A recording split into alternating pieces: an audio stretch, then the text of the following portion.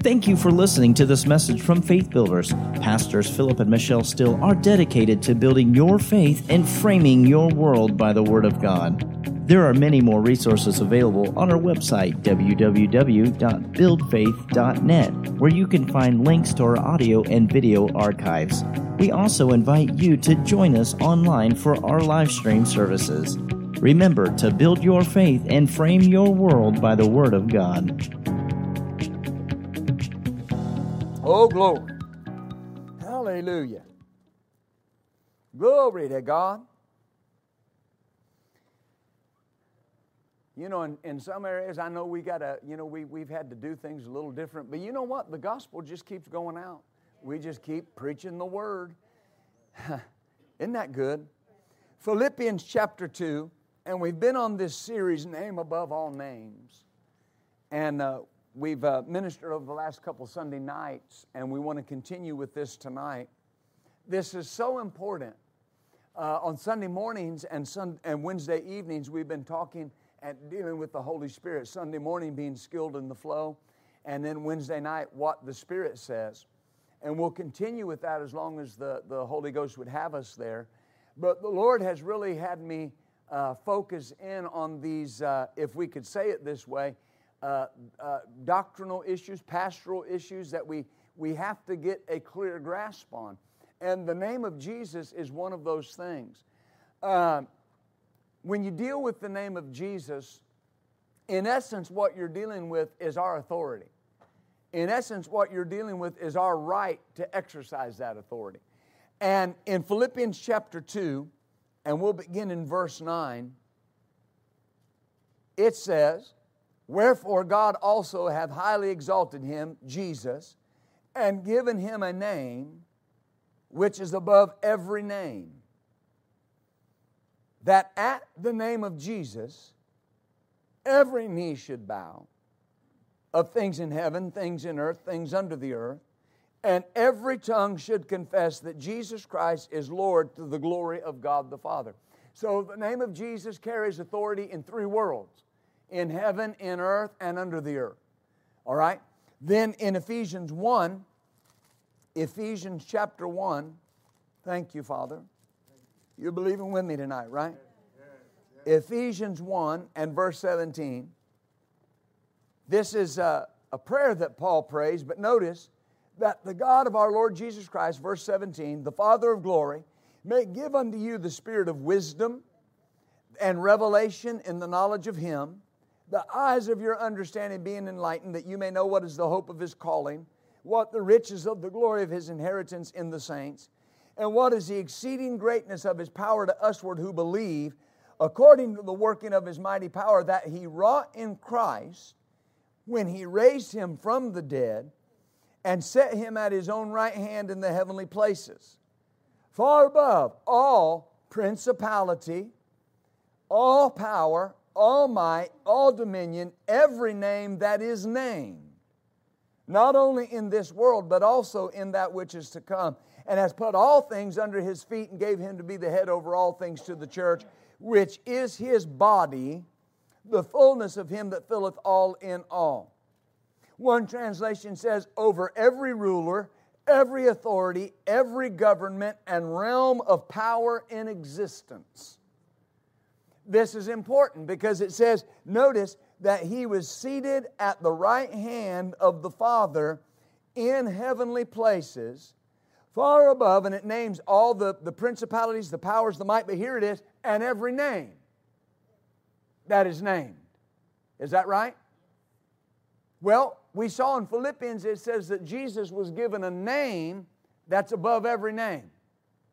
And now here in Ephesians it says that He was seated at the right hand of the Father and given power and dominion and authority over every ruler, over every authority, every government, and every realm of power in existence. And the King James says, and over every name. That's important, because Jesus has been given a name above every name. And we've been given the legal right to use that name. A legal right to use His name. E.W. Kenyon was preaching in Philadelphia, and he was preaching on the name of Jesus. And he's got a tremendous book called The Wonderful Name of Jesus. Just a little book, but a great book. And he made the statement that while he was ministering, a lawyer came up to him and he said, Dr. Kenyon, it appears to me that what you're saying is that we have power of attorney in the name of Jesus. And he said, well, you're the lawyer, tell me, is that what I'm saying? And he said, well, yes, that is what you're saying. And he said, well, how powerful is the power of attorney in a person's life? And he said, it is as powerful as the name behind it. Right? Well, he said that Jesus has been given a name above every name, and then we've been given the legal right to use that name. Amen. You remember the old David Ingalls song, On the Basis of the Blood? On the Basis of the Blood? Right? And one of the choruses says, now we have the legal right to use Jesus' name on the basis of the blood. Look at Mark 16. Hallelujah. Because the Bible tells us over and over again, and we've touched on this in other parts of this series, so you can certainly order the CDs or go online and get them or however you need to do it. But we've touched on this concerning the name of Jesus and the legal right to use that name, and realizing all that's in the name. Very often the Bible says that it says, do all things in the name of Jesus. Everything in the name of Jesus. You know, very often with many believers, the most they use Jesus' name is in praying over their food. In Jesus' name. Amen. Well, now that's not you, because you're mature believers. But Jesus' name is not the end of your prayer. You're emphasizing something. Father, we're doing this, and we're doing it in Jesus' name. So when you pray, for instance, you pray over your food, and you say, Father, we thank you for this food, and we declare that you bless our bread and our water, and you take sickness and disease from our midst. We declare no deadly thing will kill us. Right? And this food is blessed in Jesus' name. That just was the seal of authority on what you declared. This will not hurt me in Jesus' name. Well, what happened? The authority of the name went into whatever could have hurt you in that food and overcame it, and took the authority of sickness and death and disease out of that food and blessed it for you. Glory to God. So when you say in Jesus' name, you're taking authority over the thing that you're asking for or praying about, right?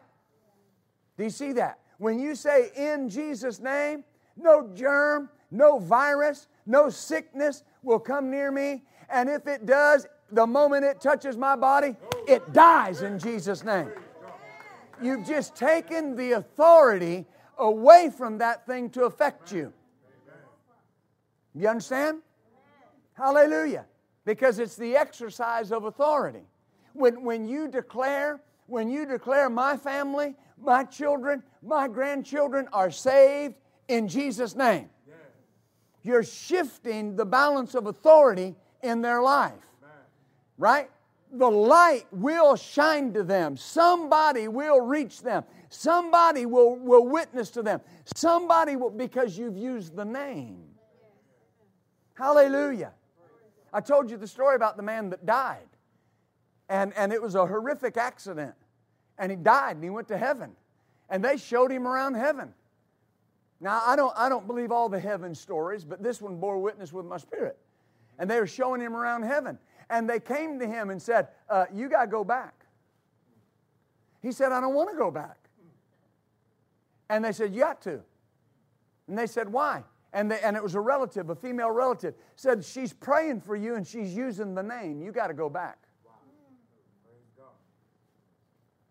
Now, you can believe whatever you want to believe about that, but the Bible says that in the name of Jesus, that you'll heal the sick, you'll cast out devils, The name of Jesus carries authority in heaven. And to just say, as no other name does, is an understatement. It is the name that moves heaven. And when you say in the name, all of heaven comes to attention. Because that is the name that changes everything in your life. Glory be to God. And so when you say in the name, you're saying all that you represent. I'm asking for that to come into my life. Everything that Jesus was as a man, the name is in our lives. Doesn't just represent it. It is everything Jesus was walking the earth. That's what He gave to us. When Peter and John walked by the man at the temple gate, and he looked to them and to receive an alms, and you'll remember, Peter said, "Silver and gold have I none, but such as I have, give I unto thee." Scholars have said that in many ways that can be translated this, but who I have. Now, whether you believe that or not, is irrelevant. He said, what I have, I'm going to give you. What did He have? The name. So what did He give that man? He didn't give him healing, He gave him Jesus. And when He gave him Jesus, He gave him healing. Oh, glory to God.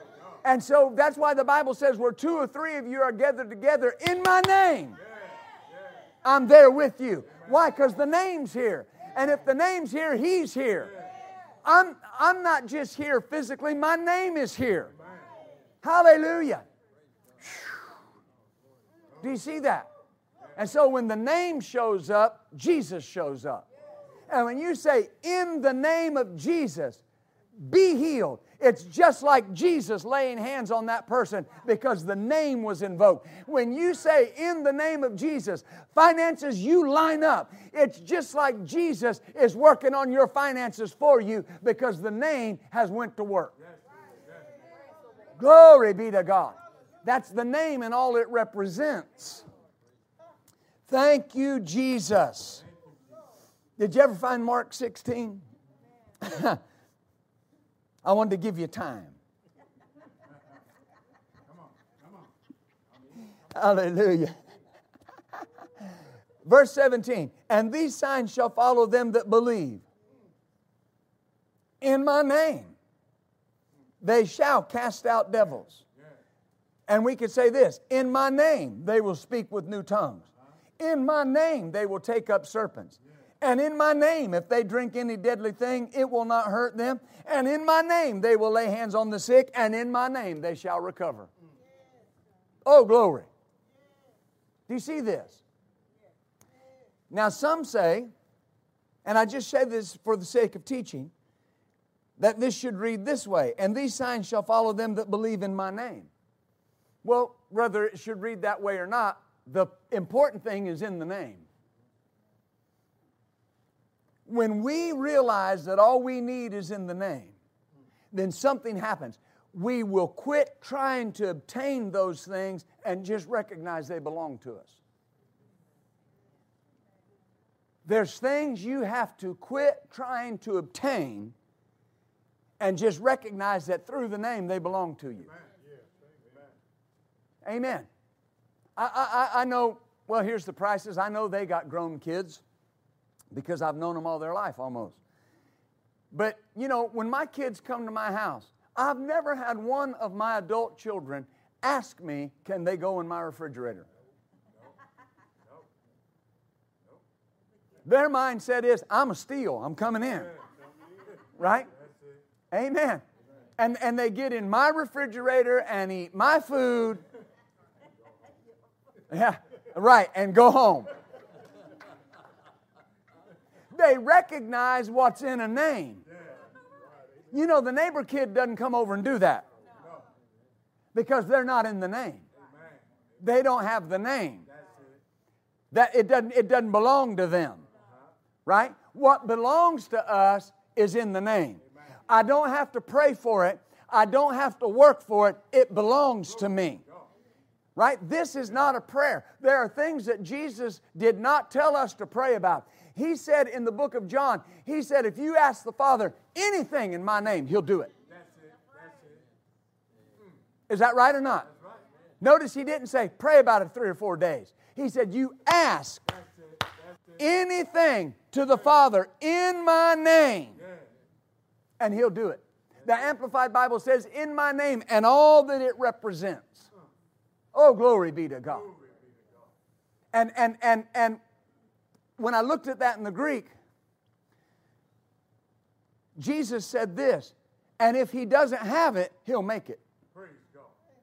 Now people will say, but there's nothing God doesn't have. It's emphasis. It's the power of the name. Yes. Jesus is saying, if there's anything that you could possibly have that ask for that the Father doesn't have, if you ask for something He doesn't have and you ask for it in my name, He'll create it to make sure that you get it. That's the power that's involved in the name of Jesus. Oh, glory be to God. So we'll quit trying to obtain them and just recognize they belong to us. Amen. Whatever it may be, freedom belongs to you. Healing belongs to you. Deliverance belongs to you. It's just mine. It's part and parcel. Hallelujah. Notice 1 John 1. 1 John 1. Am I helping you? Amen. Oh, glory. I feel like preaching tonight. I'm coming. Praise the Lord. Like the man said, I can preach of a drop of a hat and drop it myself. Amen. Hallelujah. Praise the Lord. Hallelujah. I was, every year, of course this year was a little different, we do a camp meeting in Ellsworth, Kansas at the State Correctional Facility. We've been doing a camp meeting there for, 10 years, Marie, or more, 11, 12, something like that. And but in any event, for a long time. And of course, we have a Bible school there, and the guys all know us. I'm sharing this with you for a reason. I get to preaching, and I love it. And I was preaching one night, and I was preaching on redemption and righteousness and freedom from guilt and freedom from shame. And the Holy Spirit's just moving. And all of a sudden, this guy stood up about 3 rows back, big, huge black guy, and he goes, "Preach, white boy!"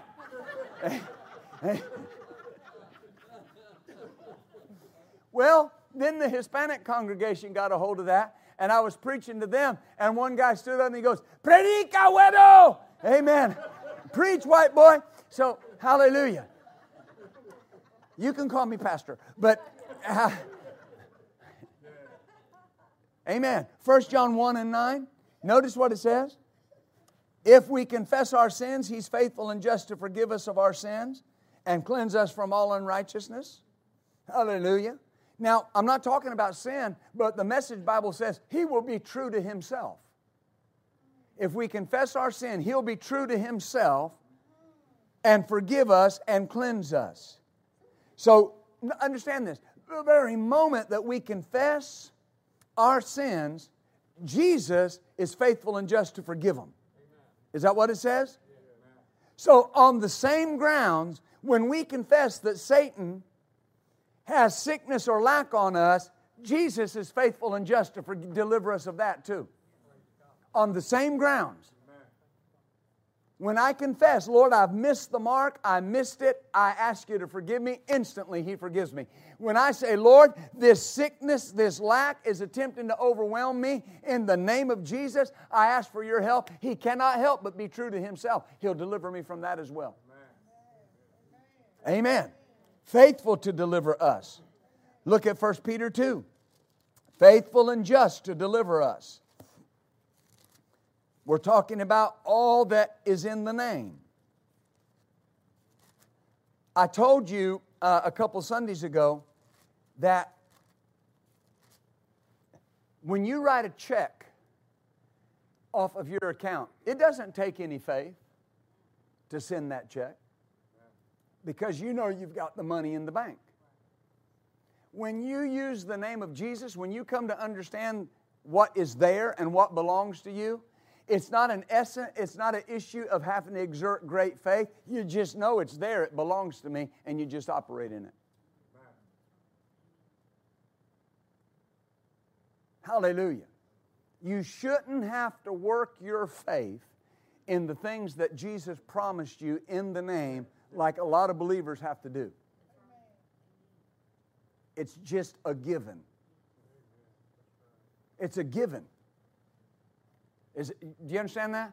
And what will happen is when you begin to understand that everything you have need of is in the name, those things will start coming to you and they'll stop surprising you.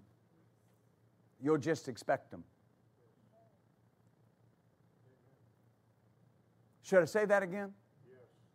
They won't be surprising you. You'll just expect them.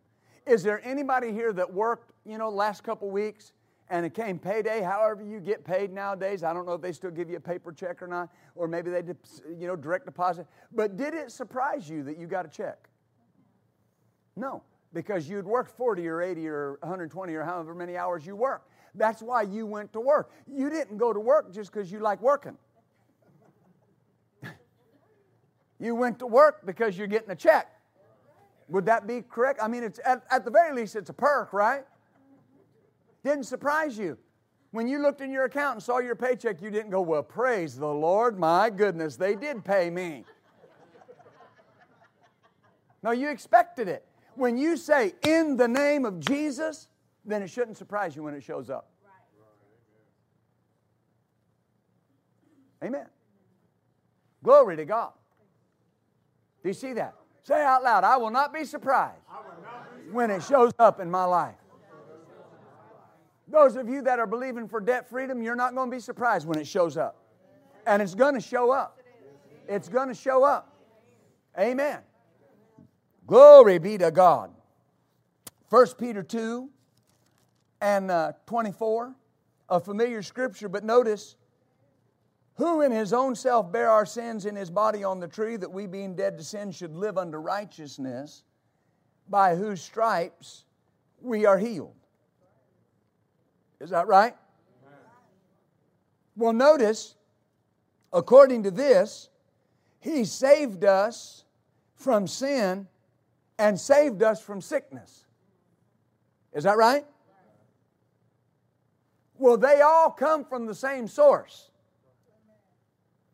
Sin and sickness all come from the same source.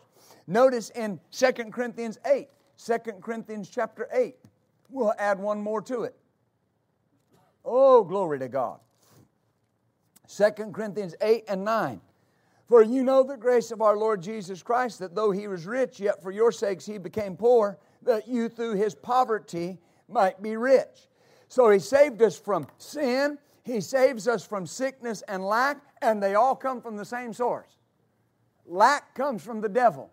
Sickness comes from the devil. Sin comes from the devil. They all come from the same source. But notice what it says in both of these scriptures. He bore our sins in his body on the tree. Right? And with his stripes we're healed. Here it says that part of our redemptive package is that he became poor so we could be rich. Is that right?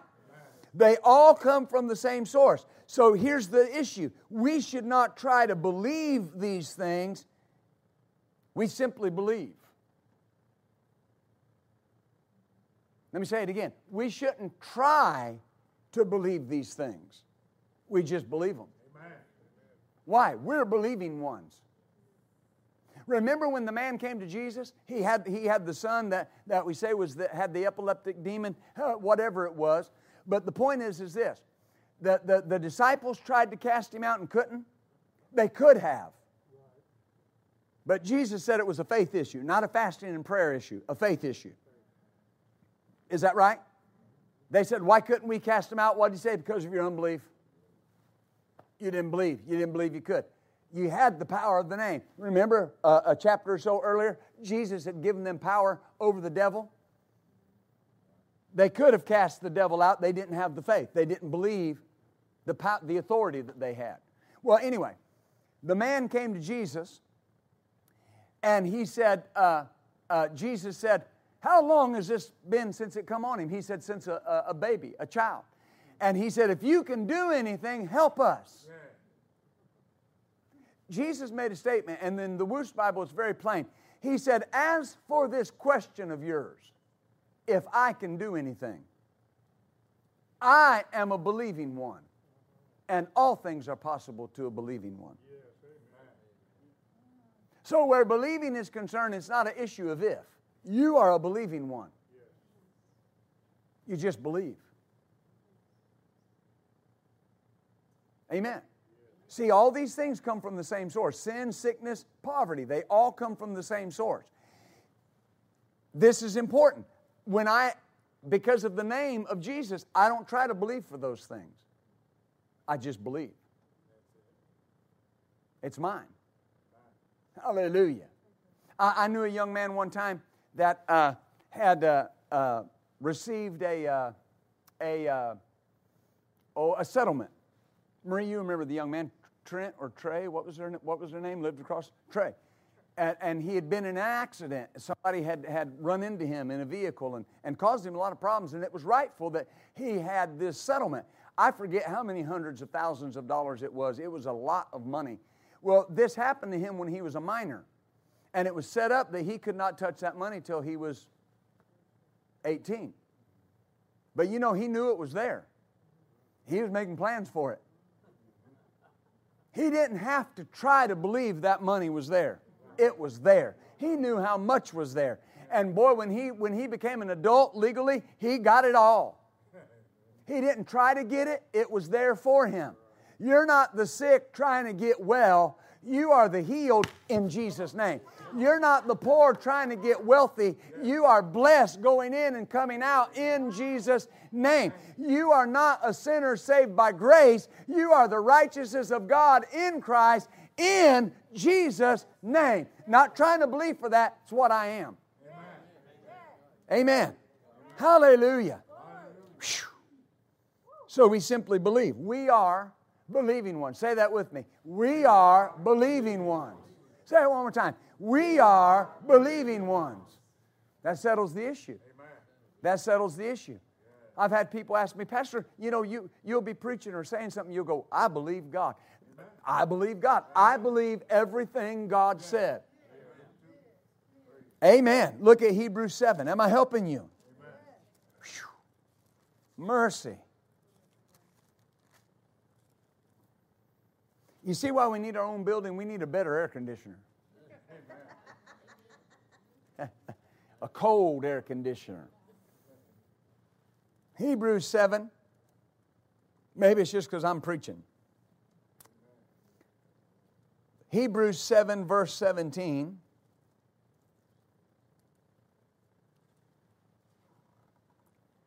Hallelujah. Let me see here. I don't think that's what I want.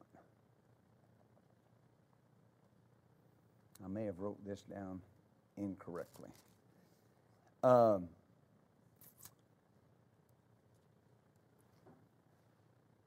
will find it. Oh, there it is. It's Hebrews 6, 17 and 18. I put a 7 and it's Hebrews 6.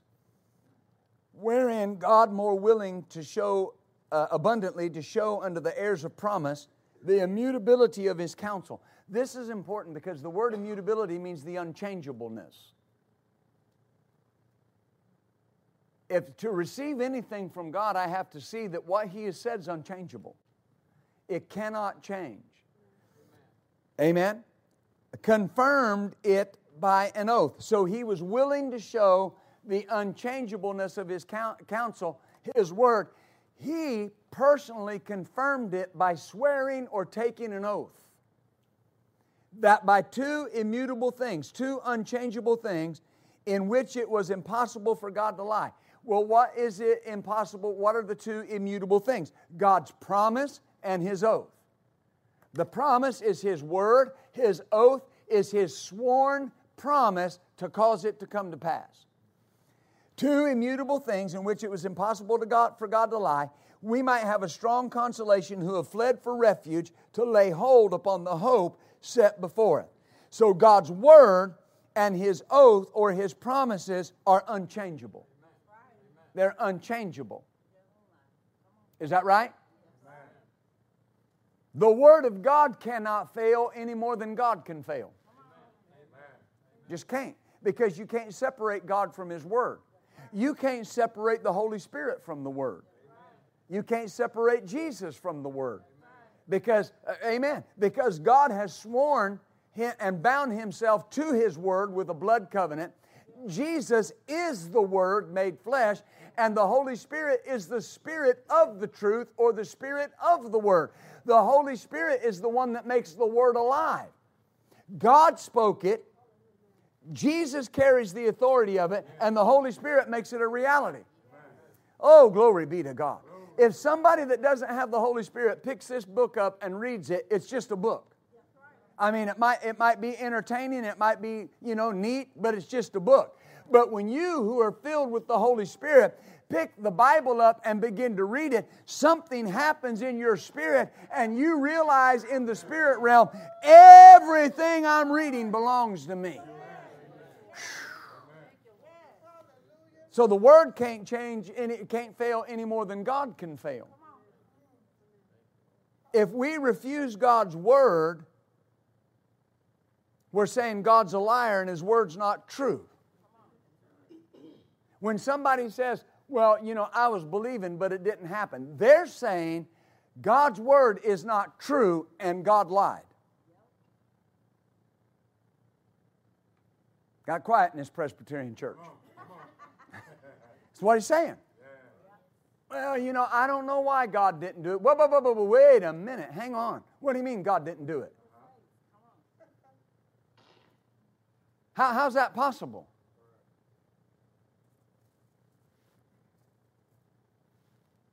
Amen. Well, Pastor, we've all had faith failures. No, faith doesn't fail. We've all had times that we have not met the conditions. But God's Word and God's faith never fail. Never fail. This is important. Amen. Do you see this? Hallelujah. Because God and His Word cannot fail. All unbelief is a challenge to God's integrity. All unbelief. It's a challenge to God's integrity. When someone says, well, I just don't know if I believe that. That's a challenge to God's integrity. Did God say it? Remember in the book of Numbers, remember what it says about God? It says, God is not a man that He should lie. Neither is He the Son of Man that He should repent. Has He said it, shall He not do it? Has He spoken it, will He not make it stand fast? Why? God is bound to this Word. Amen. You remember when Jesus said, heaven and earth will pass away, but my word will never pass away? The throne of God is connected to His integrity. If God ever fails to do what He said, then He just lied. And if He lied, the whole thing ceases to exist. Because everything God is based on truth. So back of the Word is the throne of God. And so what God has done, if we could say it this way in explanation, God has put the throne on the line by giving you His Word. And then He gave you the name of Jesus to back it up. Oh, glory be to God. Amen. And as people of faith, that's how you have to view unbelief. Unbelief is a direct challenge to God's integrity. Well, do you think God will? That's a challenge to God's integrity. Did He tell you to ask anything in His name? Did He tell you to do that? If you ask anything in my name, He said the Father would do it for you. And then He said, if you ask the Father anything in my name, I'll do it. Amen. Amen. But I've got to get to the point where I just ask. Now, religion will say, well, now, brother, when you ask, there's 3 possible answers. I got a good theological answer for that. Baloney. There's not 3 possible answers. You know what they are? Yes, no, and maybe. No, that's not what the Bible says. He said, if you ask the Father anything in my name, He'll do it for you. Is that what He said? Just believe that. Just believe that. Whatever it may be. Whatever it may be. Asking is the rule of the kingdom. He said, if you don't ask, you cannot receive. Remember what James said? You have not because you ask not. Right? And Jesus gave us two illustrations. The woman that came and was dealing with the unjust judge. And He's showing us how effective prayer in the name of Jesus changes things. She was dealing with somebody that didn't want to help her. She was dealing with somebody that didn't care about her. But she just kept coming and asking. And finally, what did He say? I don't fear God and I don't regard man. But this woman is troubling me with her continual coming, and so I'm going to avenge her of her adversaries. He's not saying that you got to worry God and get on His last nerve before He'll finally do something. He says, look what asking will do. Even when the judge is unjust and wicked, this woman's asking eventually changed the issue. And He said, if you ask, the Father will quickly do what you ask Him to do. Speedily He'll do it. Right? And then He said, the guy's in bed, he's asleep, and his friend comes and knocks on the door and said, I've had a guest come. Get out of bed and give me something. Give me some food. I don't know, maybe he didn't go to Kroger or whatever. I don't know. Right? But it said because of the guy's importunity, because he kept asking, He said He's going to get out of bed and give him what he needs. He said, how much more will your Father give what you ask Him? If this guy is in bed, you know how it is when you're in bed. Man, you're relaxed, just the right temperature, and you're comfortable, right? You're in the sweet spot, right? Yeah, a sweet spot usually gets you when you need to get up and pray. You're just so comfortable. And somebody knocks on the door. What's the first words out of your mouth? Who is that? And you're thinking, I'm comfortable. Right? Or somebody calls. And you look at the phone and it's your best friend. So what do? You get up and answer the phone. Were you comfortable? Yes. But your friend had called you and asked you for something. Amen. And God says this, if you'll just come and be importunity, if you will just show up and use the name of Jesus, I'll do it for you speedily. Amen. Glory be to God. Faith in the name of Jesus and the Word is the stabilizer of our whole spiritual nature. It stabilizes everything. Faith in the name of Jesus and the Word is the stabilizer of our whole spiritual nature. Because I have faith in the Word and faith in the name of Jesus. That makes me stable. The enemy is always after the integrity of the Word in your life. Because if he gets you to doubt the Word, he's got you. I have no stability. Isaiah said that wisdom and knowledge would be the stability of our days. Proverbs chapter 1 says that the purpose of the book of Proverbs, indeed the whole Scripture, is to understand wisdom and knowledge. And Isaiah said wisdom and knowledge would be the stability of our days. You only get wisdom and knowledge from the Word of God. So when you get the Word of God, you get stability. And when you operate in the name of Jesus, your entire spiritual nature is stabilized. Now, what place does confession hold? Well, notice Hebrews 3. Hebrews 3 and verse 1. I'm not going to be before you much longer. Oh, thank you. Amen. Hallelujah. Hallelujah.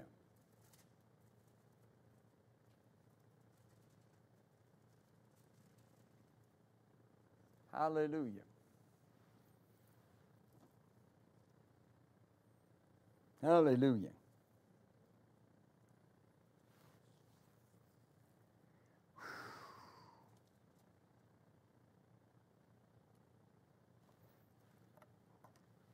Oh, glory be to God. The Lord said to me twice, you go back there and you tell him this. that the enemy's trying to pull the same trick. But I saw something behind you in the spirit realm, and you do whatever you want to do with this. I saw the angel of the Lord behind you, and he had a long rope, and he's pulling. And the things the enemy's trying to bring back into your life, God said, you tell him I've sent the angels on assignment, and they're going to stop it. And if he'll keep his faith and keep his confession in line, it won't come on him again. Hallelujah. I believe God. I believe God. Not coming, Gary. It's not coming. You got too much to do, man. You've got too much to do for God.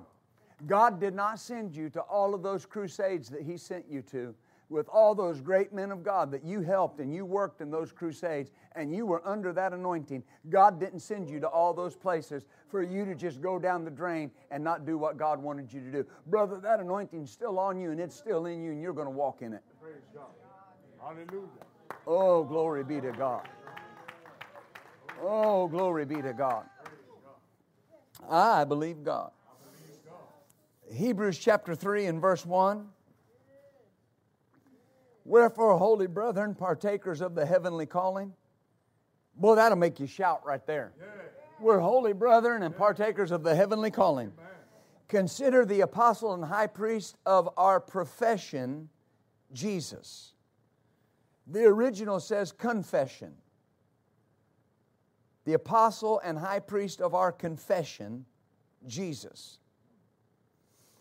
There in chapter 4 and verse 14, seeing then we have a great high priest that's passed into the heavens, Jesus, the Son of God, let us hold fast our confession.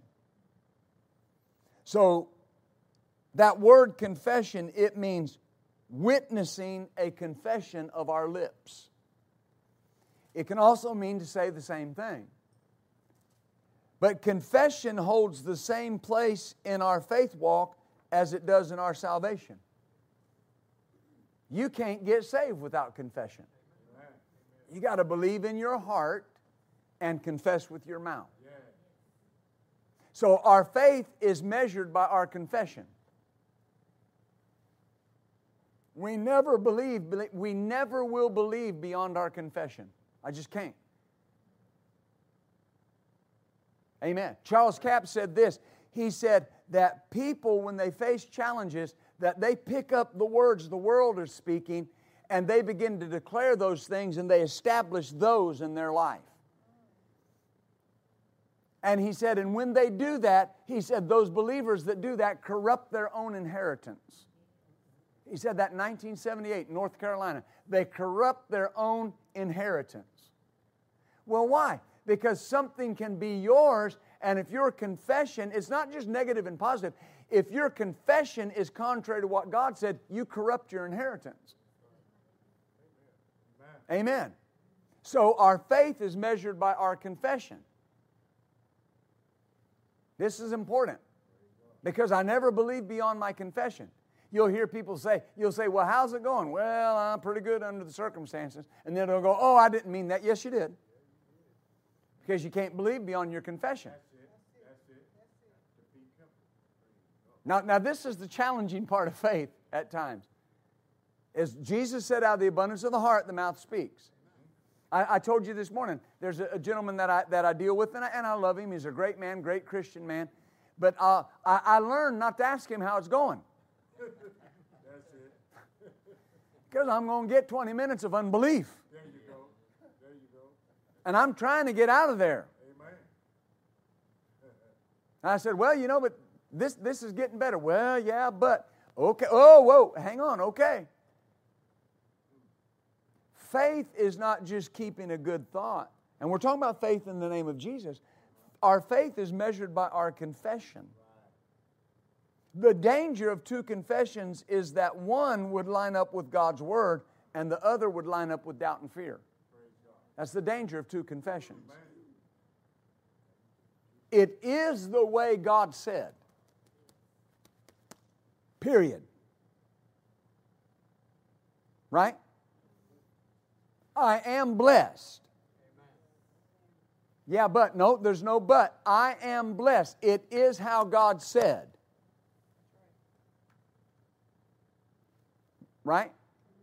Because that is my confession. And remember, that word confession is witnessing a confession of our lips. When I declare in the face of whatever, I am blessed going in and coming out, I am witnessing by my confession that not only do I believe the Word, but the Word's true. This is what Jesus said. This is what I have. Amen. Our last confession will either strengthen or destroy our last prayer. Father, I thank You that all of our needs are met. I thank You that we're blessed going in and coming out. I thank You in the name of Jesus. Now I get up and I walk in the living room. Dear Lord, I don't know what we're going to do. We got bills coming in left and right. It's just, my Lord, I don't know if we're going to make it. Your confession just destroyed your last prayer. When you say something, you pray in line with what you say. I'm healed in Jesus' name. Remember, in Jesus' name. Now, when you get up and you talk to people, you don't talk like you're not healed. I'm healed in Jesus' name. Yeah, but I see you're facing a challenge. Yeah, but I'm healed. There's no scripture that says I'm healed if I'm not facing a challenge. It says I'm healed, period. In Jesus' name. Hallelujah. I was looking at a letter just the other day that a dear sister in the church had given us, and I think I read it here as well.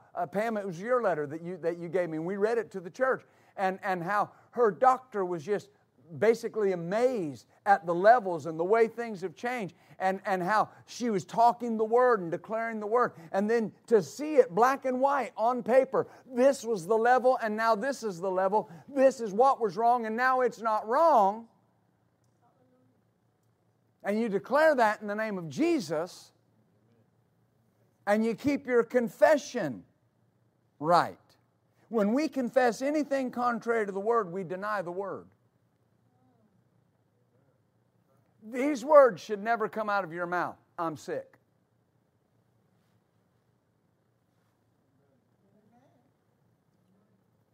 Yeah, but what if I'm sick?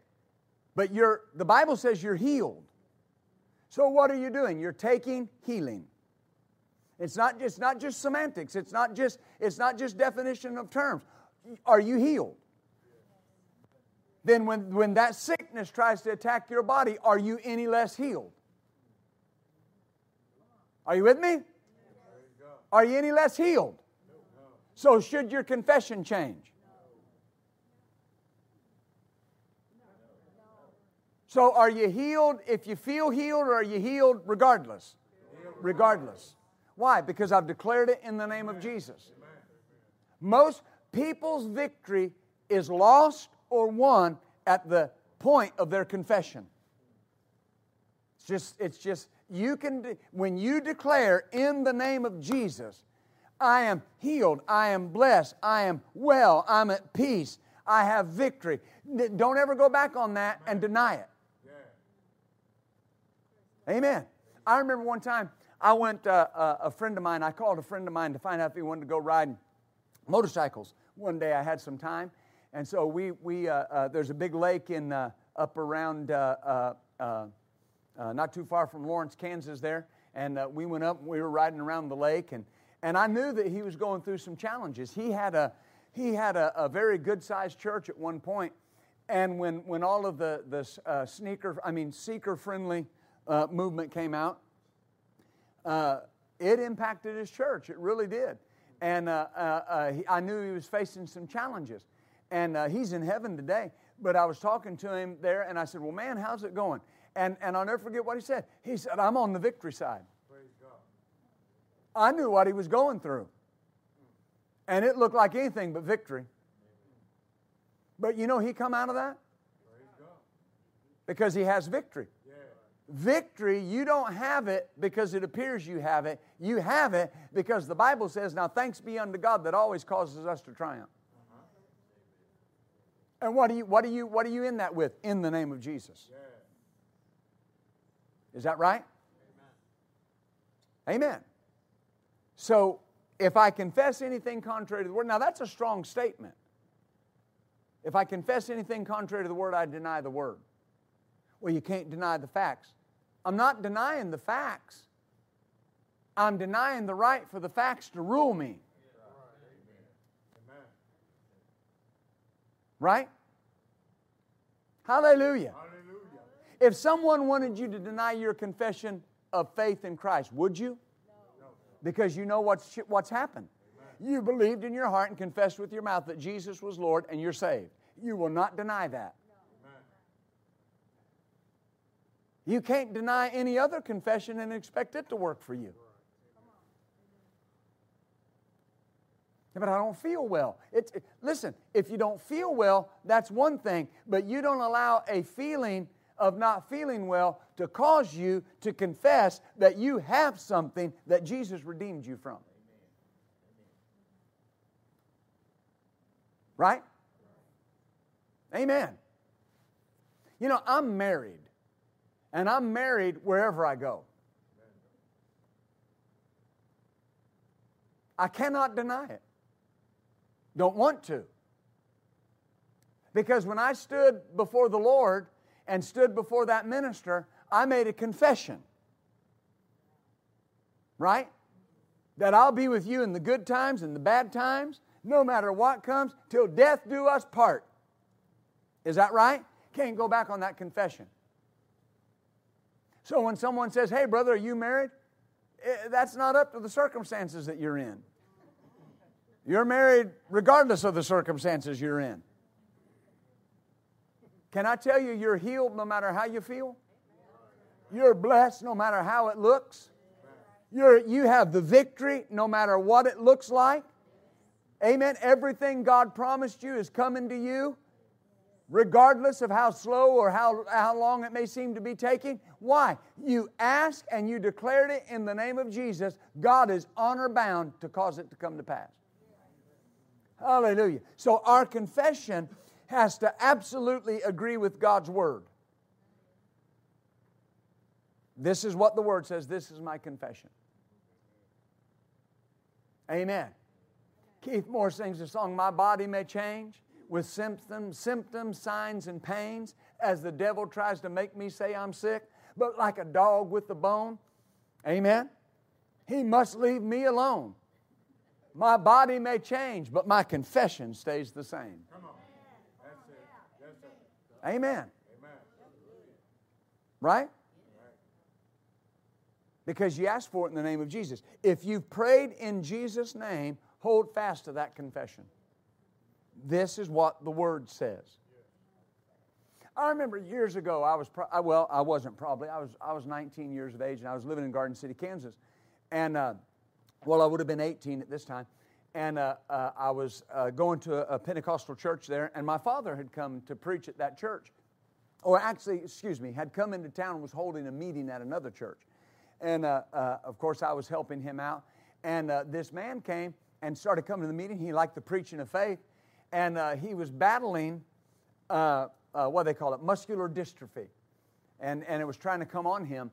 And he had been a diesel mechanic and had made a good living. And I'll never forget, one day I walked in the foyer of the church. My dad's meeting had finished, and we were back at our home church. And this man went to the church there. And because of what he was battling, his legs would lock up. And he came walking into the church, and I saw him. He didn't know I saw him, but his legs locked up. And he stood there in that foyer. And here's what he said. Legs, I command you to move in Jesus' name. I have received my healing. I'm healed by the stripes of Jesus, and you are going to move in Jesus' name. Amen. Well, you know, it took a minute, but then he took off. Now, I moved before he got the complete manifestation, but I promise you, I know that guy got healed. I just know it. You hold fast to that confession. What was your last confession? If you've prayed in Jesus' name, then you hold fast to that. Yeah, but things have changed since then. The Word hasn't. Right? Yeah, but I went back to the doctor and they said, yeah, but the Word hadn't changed. You prayed in Jesus' name. Remember Everything that we see Jesus in the four Gospels doing, the name Jesus does now. And do you remember when the nobleman came to Jesus and he said, "Sir, my son's sick at home." And he said, "Would you come lay hands on him?" And of course, Jesus, he said, encouraged him and built him up. And then he said this, he said, "Go your way, your son's healed." Right? And the man, it says the man went home and got there the next day, and they met him and said, "Oh, your son's well." And he said, "What time," watch this, "did he start getting better?" They said, 1 o'clock yesterday afternoon. He began to amend. Is that right? So it wasn't instantaneous. He didn't just get better in a moment of time. He started getting better at 1 o'clock. When what? When Jesus said, "Your son is whole." When you have declared something in the name of Jesus, it's just like Jesus standing there at that nobleman, with that nobleman, saying, "Okay, it's done. Go your way, your son's whole. Go your way, your bills are paid. Go your way, your body's healed. Go your way, your family's saved." Well, Jesus didn't say it in Jesus' name. He didn't have to. He was Jesus. That's why we use the name of Jesus. And when we say this, when we say, "My body's healed in Jesus' name," it's just like Jesus is standing there with us saying, "That's right, you're healed in my name." Well, what if it takes a couple days? What if it takes a couple months? What if it takes a few weeks? Begin to amend. Don't let your confession go. I am what I declared I am. That's the battle of faith. That's the fight of faith. The fight of faith is to hold fast to your confession. Amen. It's too easy to destroy the effect of prayer with a negative confession. Too easy. Hallelujah. But when I say something's done in Jesus' name, it's done.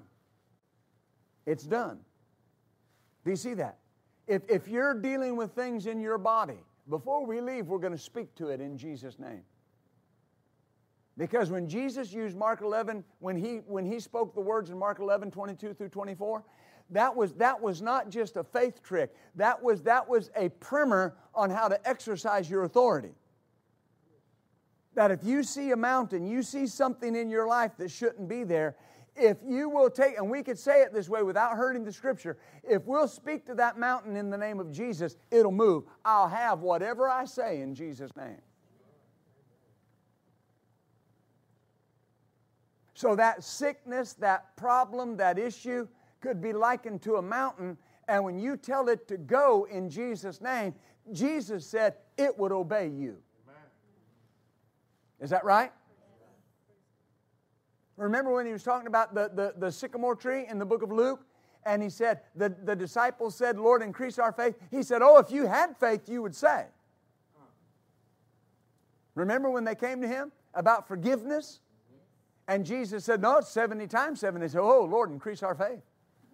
And Jesus said, "Well, if you had faith, you would say."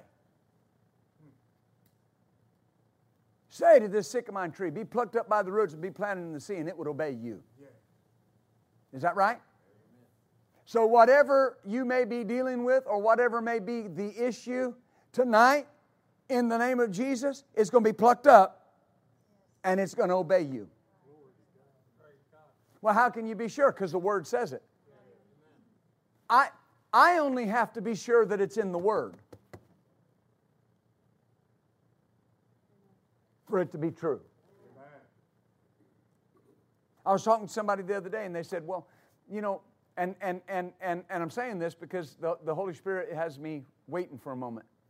I was talking to a minister the other day and they were telling me, "Well, it's kind of hard for me to minister to people that are in addiction and these different things because I've never been in that life and I don't know." And I just told him, I said, "Well, you don't have to have been in that life to believe the power of God will work." That's it. Amen. Amen. Hallelujah. Listen, I'm not putting him on blast, but Larry Price sitting right here was one of the worst addicts the world ever knew. Am I lying? Was. Amen. But in a moment of time, on the floor in DeSoto, Kansas, He was absolutely free. Praise God. Amen. Amen. Became a teddy bear for Jesus. Yeah.